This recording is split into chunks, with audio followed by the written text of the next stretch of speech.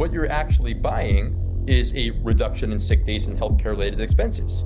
And we can actually model it out and quantify and project what we expect that reduction to be. In a school environment, schools are funded based on two primary metrics: butts in seats and student performance.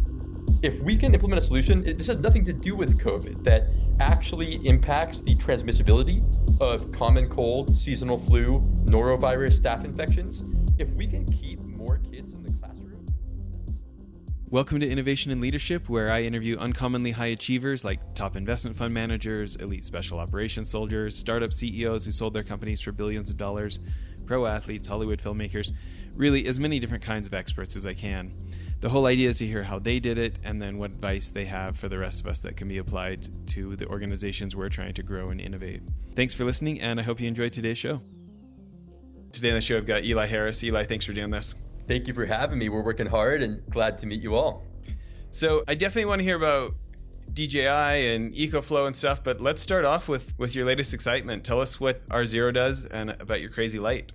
Yeah, so modern biosafety company. We started looking at hospital grade technology, kind of deciphered and broke down why they have not been socialized and commercialized to industries outside of the hospital setting. We learned a lot of it was a function of our healthcare system and not a result of the technology or what it costs to build them. And that really launched us on our journey in the wake of COVID to make hospital grade technologies accessible to any organism. From that, we've evolved and really are working towards building a holistic, almost OS or an operating system around disinfection in any physical environment. And it's been a pretty exciting journey. We're 18 months old. We've grown largely remotely. In those 18, we've raised a lot of money, more than $70 million from the likes of DBL, the fund behind Tesla and SpaceX, and John Doerr, who was the first investor in Google and Amazon and Uber. And we've done almost over $40 million in bookings. So in 18 months, we've started climbing a pretty big mountain. We have big ambitions. I think we've done a good job getting the right group of people together, and we're very aligned in our goals, but we got a long way to go.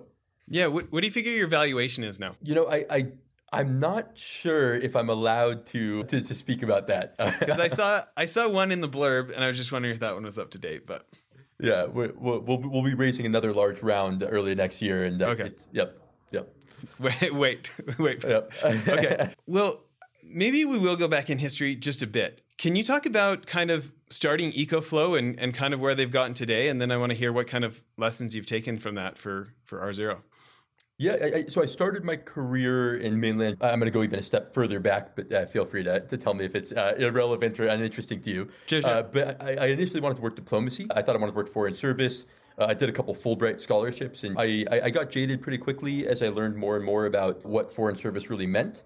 I was kind of rosy-eyed, naive, and thought that my own ideas about the world could have some influence on shaping a new generation of global youth that don't see borders and kumbaya. And then I realized that really, working foreign service, you have a fiduciary duty to a national mandate. And you are there to execute a national mandate, and your own convictions and ideologies aren't actually that. But I was spending a lot of time in China, and to be honest, I feel like people always expect some nuanced answer, but I was just having fun.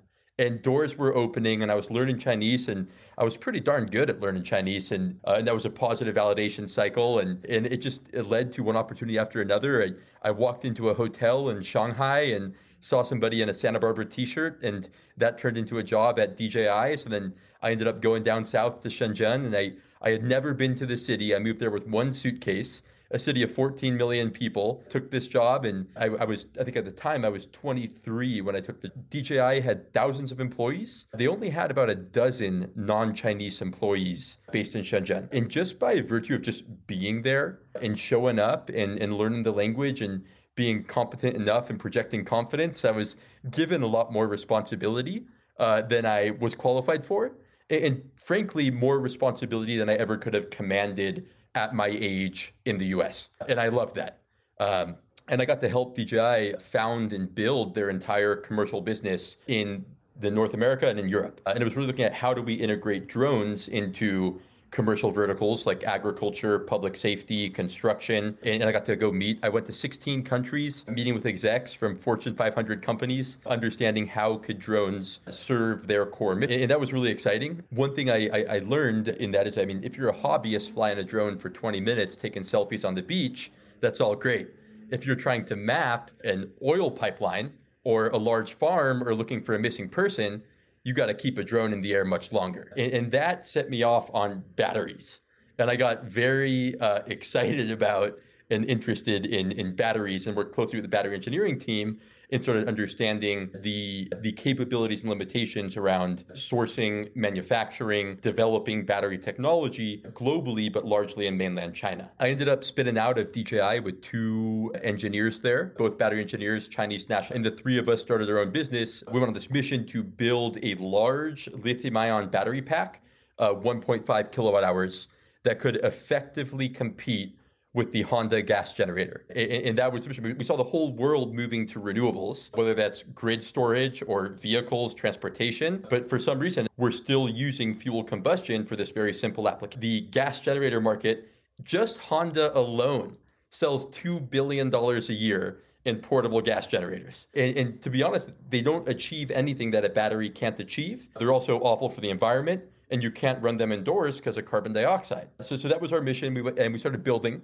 We ended up raising a lot of money, spending a lot of money. We built. How much did you guys raise? During the time I was there, we raised about $20 million, stood up 2 manufacturing plants, opened up offices in Japan, in San Francisco. Of course, we had a headquarters in Shenzhen. We stood up our own manufacturing, built a lot of partnerships.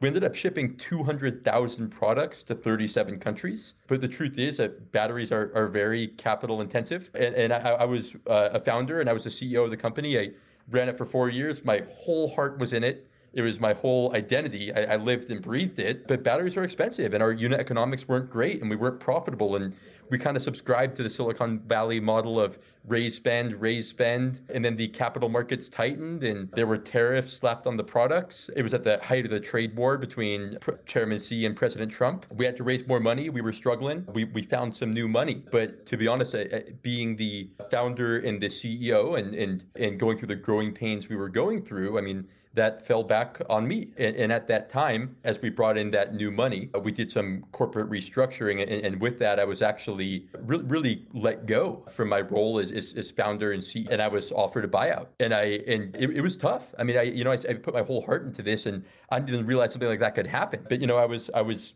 young and naive and scared. And to go through that motion of building a company and raising and growing. And we did some pretty exceptional work. I felt a little bit like a lack of control and experience. And I was scared and I accepted the buyout. And for my age, it was a nice liquidity event. It wasn't, happily ever after, ride off into the sunset on a yacht like I fantasized, but it was an experience. But what's been a little bit bittersweet is that the company I founded, EcoFlow, has really gone on to do well, and they're now valued over $1 billion, and they are officially a unicorn, and they are on fire. And I nobody can take away from me that I started that, and I'm very proud that I started that. But I'm no longer a part of that journey. So quick question on that. So one of our big pushes at our real estate fund right now is we're trying to do like really, really artistic, like action sports adventure tiny cabins to put on Airbnb. Trying to push the limits further than just A-frames and yurts and the typical unique stay on Airbnb. And, basically build mini Woodwards, put the kind of mountain bike jumps in that people need to go to the hospital for, we're going to have a lot of waivers for this thing, right? But just really push the genuine adventure kind of angle. And so we're doing joint ventures with these landowners all over the place, and tons of this is off grid. And so we've been looking at EcoFlow competitors, Jackery or ones like that. It is interesting how much more is possible than when I was a kid because of that whole industry. Yeah. I mean, across every major industry, we're seeing the transition to electric. I mean, even power tools, right? I mean, I think it was the state of California just put a ban on using corded power tools. It's all going battery. I butchered that, but every industry is moving electric, from large scale grid storage to transportation of vehicles to even your power tools. Yeah. Well, unfortunately, that's a story that's very common of founders creating something super awesome and then getting pushed out by the money, right? When you think about the good parts of that experience, what are some of the main lessons that you've brought with you over to R0? Yeah, people, context, communication. I mean, there were a lot of hard lessons learned. Setting boundaries and how we raise money, who we raise from, when you raise. I mean, my two partners in this are exceptional, Ben Boyer and Grant Morgan. We all have very different core competencies. Ben's actually a venture capitalist by training. He was a 25-year venture capitalist. He was one of the first investors in Lyft, Event PlanGrid, Doctor on Demand, ResearchGate. He's had some really big exits. He ended up starting his own fund. He raised and deployed $4.5 billion of capital. And this is his first time ever operating in a company full time. So he has walked away. He closed his seventh fund and he walked away from a multi-million-dollar a year salary to get in the trenches with Grant and I and build this thing. And having been on the inside, it is a masterclass. I mean, the amount of money we've raised, who we've raised from, the terms of those raises. We've already acquired a company. We're looking at a couple more acquisitions. And that's really the strategic guidance and adult supervision that Ben can provide us. And he really gives us a lot of air cover, puppeteering a lot of our corporate development. So Grant and I can really focus on building. And Grant, I mean, he is a merciless operator. He's an incredible engineer. And he is really driving our product development and running this business day to day. And then that frees me up to just go be myself and run around and drive the business forward, largely focused on revenue. So I think, I mean, team is everything. I think we have shared trust, admiration, respect, love. I think that we all are self-aware enough to understand the value each other brings to the table. And I think, I mean, as I've started making investments myself, in making angel investments, I would never invest in a single founder. This stuff is really hard. It is really hard to build a company. And you need multiple people with complementary skills who have all of their skin, all of their emotional, political capital in this. It is hard stuff. You know, it's interesting. I was watching the Dr. Phil giving a shout out to your guys' device and how they use it for their show to keep everybody safe. You know, I'm interested on the product development side. When you think about creating something that not just fills a need, but creates that emotional want from people, what's your philosophy or what's your approach of there's the steak and the sizzle. There's does it actually work? Is it any good? And then how do you make it desirable? Love that question. And I'm going to answer it in two different ways. One being the emotional, psychological, and then one being really the value we're delivering in the bottom line. I think one thing we talked about early on in this company is the parallels between 9/11 and this pandemic, and how there are certain events throughout history that create everlasting societal and infrastructural changes.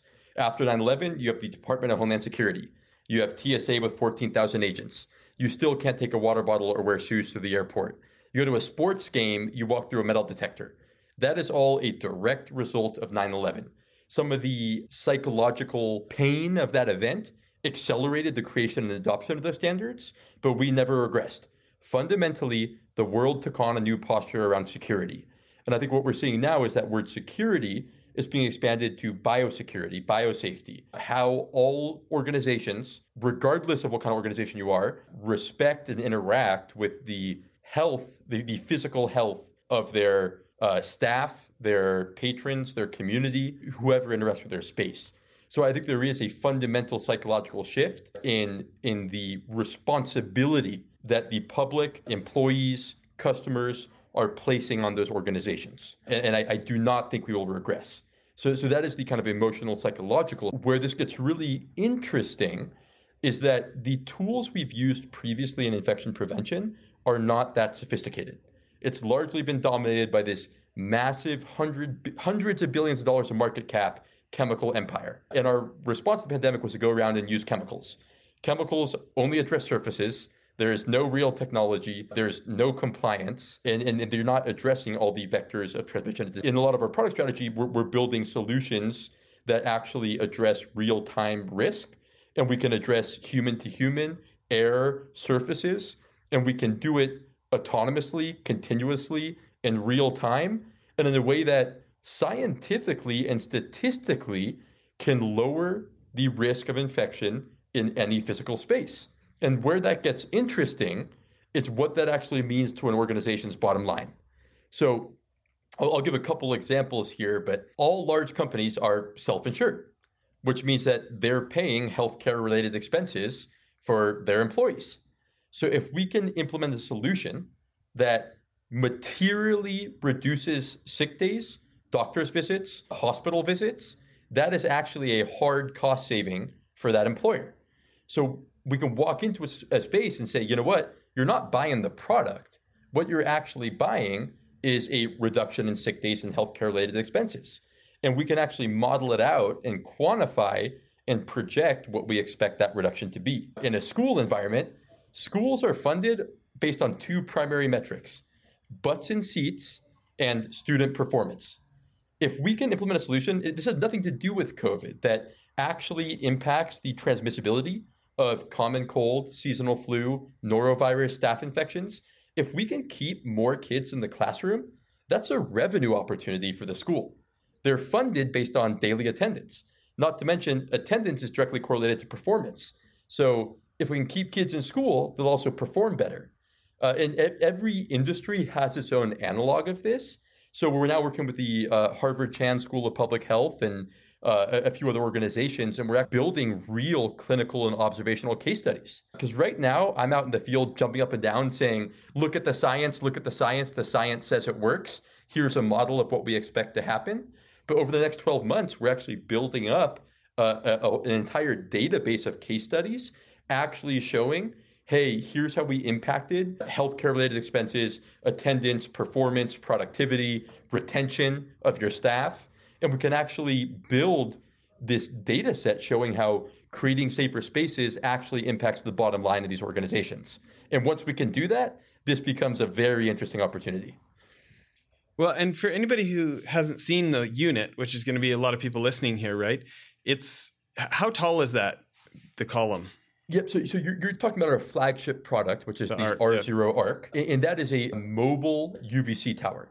It's about 6.5 feet tall. It's on locking casters. That is designed for unoccupied spaces. The precedence of that is we've been using these in hospitals for 80 years now, and they use them as part of the terminal clean, to disinfect and essentially sterilize operating rooms in between surgeries. And what we've done is we've evolved that technology. We've improved upon it. We built a darn good piece of hardware.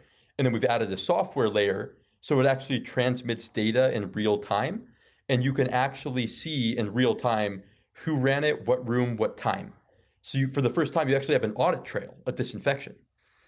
Yeah. And for anybody trying to visualize this, it's what? 8 inches, 10 inches around? How big's the circle? Yeah, it's probably about an 8-10 inch diameter, 6.5 feet tall, and you wheel it from. It's on wheels. Yeah. Yep, it's on 3-inch casters. They all lock and you wheel it room to room, and you run it in unoccupied spaces. It essentially nukes that room, everything in the air, all the surfaces, and you are bringing that viral load down to near zero. So that is for unoccupied spaces. And we evolved what exists in the hospital setting today, and we've optimized it, made it dynamic and accessible to schools, corporate offices, gyms, professional sports teams, where our entire future is installed assets. It's built in the walls, built in your ceilings, it's sensors. We can actually collect data in real time on how your spaces are utilized, building utilization, occupancy, density, carbon dioxide, VOCs, particulate matter. We can in real time measure what's in your space, how your space is being used, and then that automatically informs the use of the devices in your ceiling, on your wall. And then, by the way, those are real-time sensors, so then you can validate exactly what happened and how that changed what's in your space. So for the first time, it's a closed-loop system, and that's never existed before in biosafety. So I have a marketing question for you. Tell me about the decision or how you guys thought about the decision of, do we put pricing on the website? Do we not put pricing on the website? Yeah, that's a good question. We have so many different models for how we sell this. We have subscriptions where folks actually don't own the hardware. They can sign a 1, 2, or 3 year subscription, and we provide the product, the software, the warranty, the servicing, or people can buy it outright as a CapEx expense, and they can own the hardware, and they can pre-purchase years of service and software and warranty, or they can pay as they go. They can own the hardware and buy the data package as they go. I mean, we have so many different SKUs. We have so many different channel partners. This is also often being bundled into larger products and larger retrofits that, to be honest, it was confusing. And it's a lot easier to understand a customer's need and help build a holistic solution that meets that need. I don't know if that was a clear answer, but we have so many different SKUs and models that it was just overwhelming. Yeah. So I'm interested in this. I've thought a lot about this. I've talked with a lot of different CEOs about it. And my thought is when you think about overcoming, because it's so much of a bigger hurdle to get them to make that call, because when there's no price, people just assume it's too expensive, right?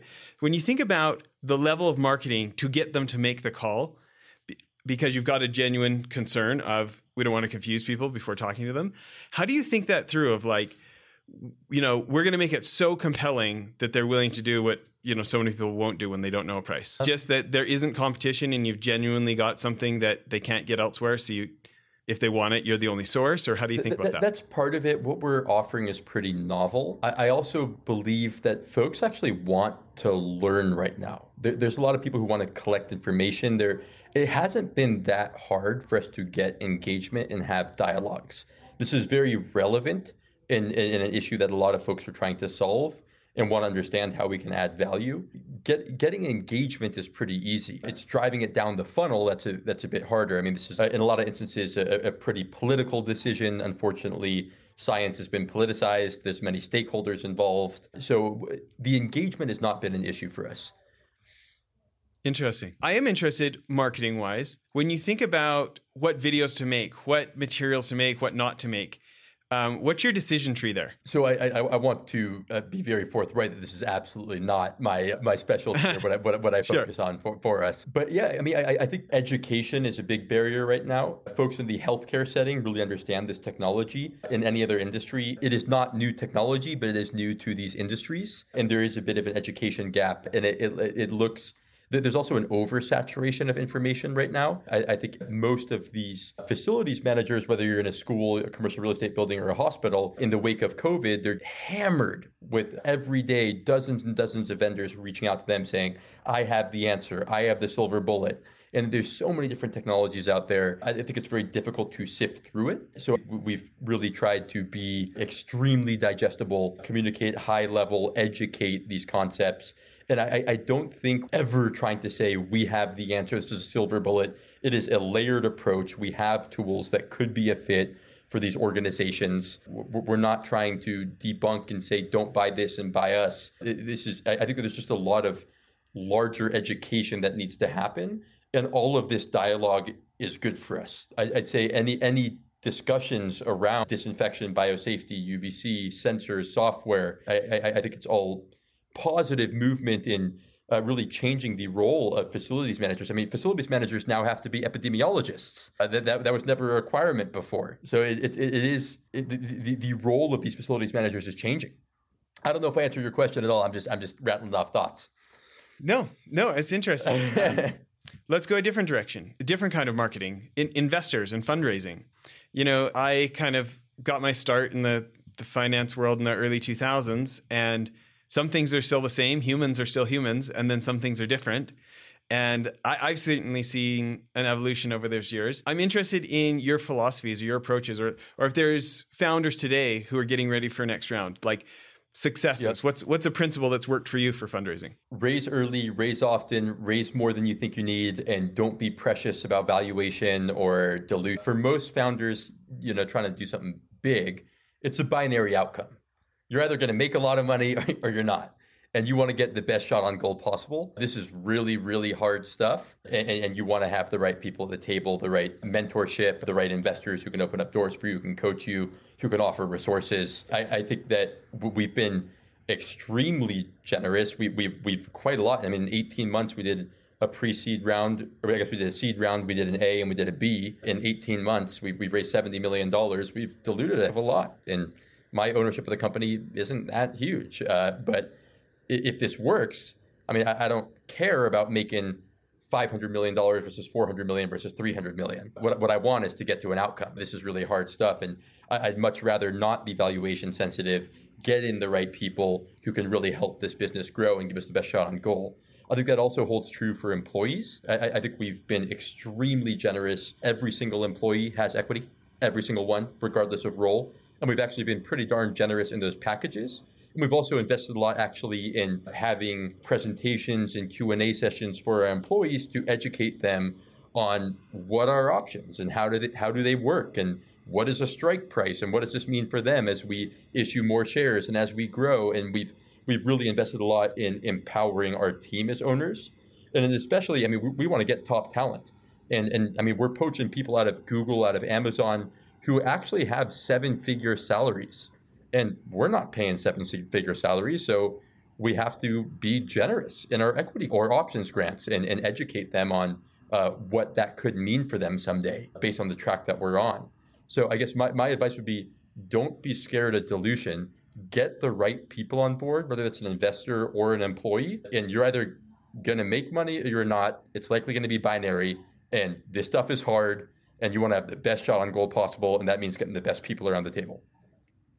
Why do you think it's so hard for founders to migrate to that mindset? I mean, because it becomes your identity. I mean, it is so emotional for a founder. It is your baby. I mean, you give everything to this. It is 7 days a week, 24 hours a day, and it's hard to let go of that ownership and pride and emotional connection. And you think about all the literal blood, sweat, and tears you may have put into it, and all the time and all the heartache, and you're like, does this person really deserve, to have, are they 1/10 as valuable as I am? Do they deserve that? This wasn't their idea. They weren't awake for the last 2 years, not sleeping the night, worrying about X, Y, or Z.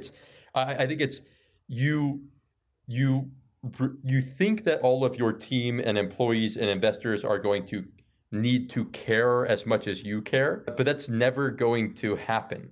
And that is part of the sacrifice you make as a founder. For a lot of your people, I mean, we're getting to a scale right now where a lot of people, it is just a job. And that's so hard to accept when we've given so much and cared so much. And yes, I think it's really difficult to give up some of what you feel like you created. Sorry, I'm not being that articulate. I just want your honest answer. Yeah. I think that's great. Yeah. So another question. We were talking a little bit before the show about you're in Salt Lake today. Tell me why Utah is magnetic to you guys. Like you're already in Silicon Valley. You've got all these connections, places you could go anywhere.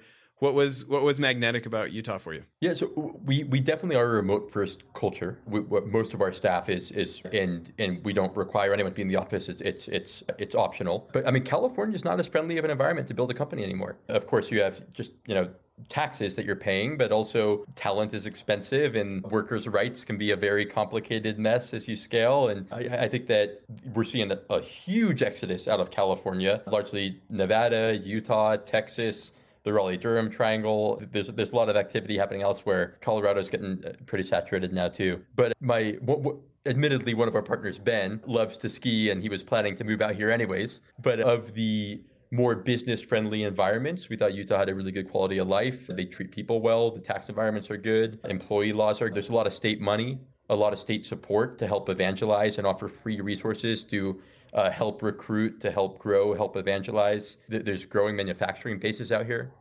And so, like, let's talk about those state resources, for instance. Which ones have you guys looked at, or who do Economic Development Utah or SBA stuff, or what's the? Yeah, there's a bunch, and we have folks who are smarter on it than I am, but we are part of some economic development councils and forums, some Chamber of Commerce, some trade organizations. There's a group called Silicon Slopes, which is a nonprofit that works with the state, and they're invested in really connecting the tech community so that creating kind of a. Were you out at the summit a couple of weeks ago? I was at there was one about 8 months ago where I went and gave a kind of a TED Talk type event. Yeah. Our HR team was at the one a few weeks ago, and we actually did get some good leads there, both talent as well as sales leads. It's interesting. So I've done a bunch of stuff with Clint, the executive director, the guy that got it going with Josh, and we shot a pilot TV show for one of the stations out here with one of the billionaires from one of those companies, and done some different stuff, and it's fascinating. Like I was hanging out with him when that hadn't happened yet. And now you got the CEO of Apple speaking at it. I mean, some years they're like top 3 tech event in the world in little old Utah, like 25,000 people come to it or something. It's unique. Yeah, it's pretty remarkable. It is booming here, and it's a much more dynamic environment than I expected. I definitely came in with some kind of preconceived judgments about the demographics here, and I've been pleasantly surprised. Yeah, living in Canada, years in LA, like I love LA. I'm a surfer at heart in many ways, but I think I'm here for good. Like I love it here. I feel like I'm like a Utah evangelist. Like I'm here for life now. Yeah, yeah. I always see everyone here says like, "Shh, don't tell anyone how great it is." But it is pretty special. I never would have, if I were to list the next 100 places I thought I was going to live in. Utah wasn't on that list, but that's kind of what makes it exciting. And I've just been really overwhelmed with how much I'm enjoying it. And I think it is a really good environment for our company. We've actually made some exceptional hires out here, and I think we're also offering pretty generous relocation stipends for any of our staff that want to move out here. And the folks who have taken up that offer have been pretty darn happy. See, that's what we moved out to Heber like 3 years ago, south of Park City here. And that's what I was hoping would happen with Hebers. Everybody would stay on the other side of the mountains in Lehigh and Salt Lake and all that. But we've been discovered, and I feel like we're in like mass construction zone now. Yeah, and I think there's also a lot of manufacturing moving to Heber. And again, I'm not the one on our team that's explored this, but there is also a lot of state money helping folks bring their manufacturing out here as well. Well, and that new $5 billion ski resort, Mayflower, that's on the south end of Deer Valley now, you know? Yep. Anyways. Now I'm going to have to go find a new mountain to live on. That's even. So another question I have is, you know, there's so many different ways to approach business. And I think about folks with more of your mindset of like, how do we get from 0 to 60 real fast, you know, versus build something up over years and accept the natural pace. What do you think it is about the tech mindset of the Silicon Valley mindset that maybe other people in other industries could adopt, but just the environment of the people in their industry don't think? That's a good question. I mean, I think as a startup, you're at a disadvantage because you don't have scale, right? So if you have a good idea and you're building it slowly, and you're likely not the only one with that good idea, and other folks will recognize it, and some organizations that have scale may recognize that. And then if you're kind of building slow and steady and you have a good idea, and that's, I guess, translated laterally to larger organizations, it's hard to compete because they have the skill that they do. So it's almost necessary in order to compete with the incumbents, because definitely whatever you're working on, you're not the only one working on it. And if it is a good idea, you're not the only one that acknowledges this. So I think that speed to scale is very important. Yeah, I think that even just some of the things that you've said, I'm thinking about so many other industries that the owners won't give away upside. You know, they're not giving equity to staff. They're not like, I think about maybe 2011 when I was running my fund in Canada, my whole mindset in life had been like, who's the cheapest person that we can hire that can get that done, you know? And then I hired this guy named Steve Calderwood, who was like, you know, I don't know, he's like $300,000 a year employee. I was like, way more than I'd ever paid. But he was worth like 10 of our $100,000 a year employees. Like he was actually a deal. Do you know what I mean? Yep. And I was like, this is possible? Like I definitely grew through that the hard way. And it took me a little bit to unlearn. I mean, when I was building this venture in China, it was more like that. We were always looking for the cheapest resource, the scrappiest way to do it. And I always thought, let's stretch our runway as long as possible. And if we achieve X, Y, or Z milestone, then we'll be worth more in the next round. But what I didn't realize is that, it's just being naive, I mean, it's stretching the runway. It really didn't matter that we achieved X, Y, or Z, because then we were out of money. And when you're out of money, it's not the time to raise money, because any investor worth their salt it's very apparent in that. And then there's leverage and a power dynamic, and you need the money. And it would have been so much smarter to raise earlier when we had more runway before achieving X, Y, and Z mile, and pay the right employees. We fought so hard to be scrappy, and I'm so glad I did, because it forced me to do a lot myself and to learn a lot myself, because we were so scrappy, and I had to really get in the weeds in every aspect of the business. And with my new venture, R0, we're extremely well capitalized. We're hiring aggressively. We're outsourcing a lot. We're delegating, and that's really served us well. And I have that base understanding, but I'm not in the weeds doing it. So it's been a very different dynamic. Yeah, I think another thing too is just the mindset that it's possible. You know, people build other businesses in energy or agriculture or things like this, and a lot of the times it takes them many decades to hit the billion mark, right? And so they're not sitting there asking themselves the question, how can we get there in less than a decade? How can we get there in less than 7 years or something like that? And just the nature of not asking the question, the answers don't fall in their lap. Do you agree? Do you disagree? What do you think? Oh, I totally agree. It's just, you kind of reverse engineer what you want to have. So you set that lofty goal, and if I can wave a magic wand and have all the resources in place, like how do I hit that goal? If somebody says, I think we can do 20 million in revenue in this function of the business, that I can stand there and say, what would you need to do 30, right? And it's just a different kind of thinking. So if you could have anything, you think you're going to do 20. If I could give you anything you need, what do you need to hit 30? Is it team? Is it marketing dollars? Is it resources? And it's just a different kind of thinking. So along those same lines, I want to ask about a different level of thinking. With co-founders, right? I've got co-founders in a couple of my companies, right? And, like on LinkedIn, it says your title is president, right? Which is in many ways relatively nondescript, So I'm interested. With your co-founders, how did you guys think about your division of labor a year and a half ago versus now? We were even more complementary than we realized. And I think largely, while those are fairly nondescript titles, we're filling those general stereotypes. I mean, Ben has the venture capital background, and he's our exec chairman, and he's acting like an exec chairman. I mean, he's running a lot of our corp dev, our financial engineering, our financial strategy, M&A, executive hiring. He's really, playing that high level and giving Grant that air cover to be the CEO. And Grant is absolutely our CEO. He is running this business. Every organization has a hard line to Grant, and he really runs this organization from a product development mindset. And I love that. I absolutely love that. It's made kind of product our core identity. And I am the president, and I stood up a lot of our initial sales and marketing. Admittedly, I don't have the experience. I don't know how to scale a commercial sales and marketing organization. And now we brought in a real CMO and a real head of, and as the president, I mean, largely what I'm doing is evangelizing and supporting our marketing sales efforts and driving revenue and looking for unique BD opportunities. And I don't have a team. Nobody reports to me. I report to I guess Grant as the CEO, even though we all are partners in this. But I'm just focused on driving the business forward. I just want to win. I think I am fairly self-aware, and I think I'm very emotionally invested in this. I don't think I have that much of an ego. I hope I don't. I'll do anything. I want this team to win. So president is a pretty nondescript role, and I like that. I don't aspire to be a commercial operator. That's just not who I am. It's interesting. I'm really attracted to what Richard Branson says his job is.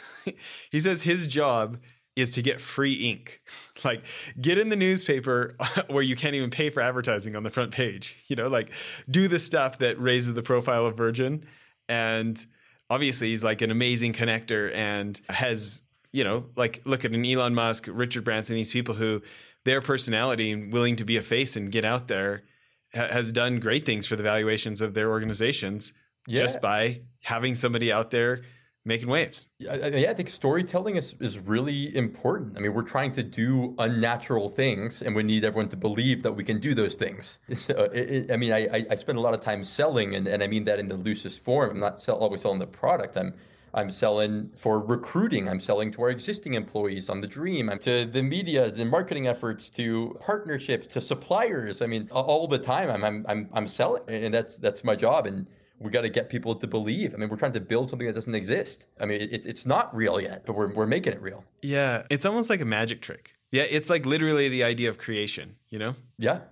I mean, I've been selling to you right now, right? Yeah. Listen. When you think about your career, you started a company that made the unicorn status. This business is over that, into the hundreds of millions of dollars valuation kind of numbers. What do you think that you have done differently? There's a lot of ambitious entrepreneurs, and so many, and certainly by your age, haven't accomplished what you've accomplished. What do you think you've done? I think a lot of folks have inertia. I mean, if you wait till you're ready, you're never going to do it. There is never a ready state. I think I've done a good job acknowledging real risk versus perceived risk. I think people are scared to take a leap and put themselves out there and leave their salaried job to move to a new place or to resign or even to terminate an apartment lease and lose your deposit. So what? Like there is not that much real risk. When my first venture failed, I moved back and moved in with my dad. But I had a roof over my head and food to eat, and it was great. And it's not. I don't think the stakes are that high, and you have to start doing because you will never be ready. And whatever you think you're gonna do, you're probably wrong. And your thoughts and ideas and plans and trajectory is probably wrong. But just by starting that journey, you will meet people. The idea will evolve. You will evolve. But folks are just too scared to start. Once you start, something will happen. Yeah. Yeah, it's interesting. I think about, I made enough money to retire 2 different times in my 20s and lost it all both times. Hence the reason I'm buying a bunch of commercial real estate this time, right? Yep. And like one of our new ones, we just got offered a $75 million development on a very desirable beach that everyone would know if I told about it. Okay. And, they already own the land outright, no debt. I mean, there's a whole bunch of things going for it. And I find myself hesitating and going like, am I hesitating out of wisdom or out of previous failures? Like, am I just, once bitten, twice shy? Or is this proper due diligence? And so it's just an interesting thing to ask myself, right? Yeah. Yep. I totally relate. Well, listen, if people want to check out what you guys have built, where's the best places for them to do that? R0.com, RZERO.com. You can also find me on LinkedIn, Eli Harris, R0. We're working hard. We'll take all the support we can get. Any ideas you have, I'm out here, and I'd love to hear from you. Cool. Well, this is great. Thanks for making time for it. Thank you. Really. Okay, everyone. Bye. Bye.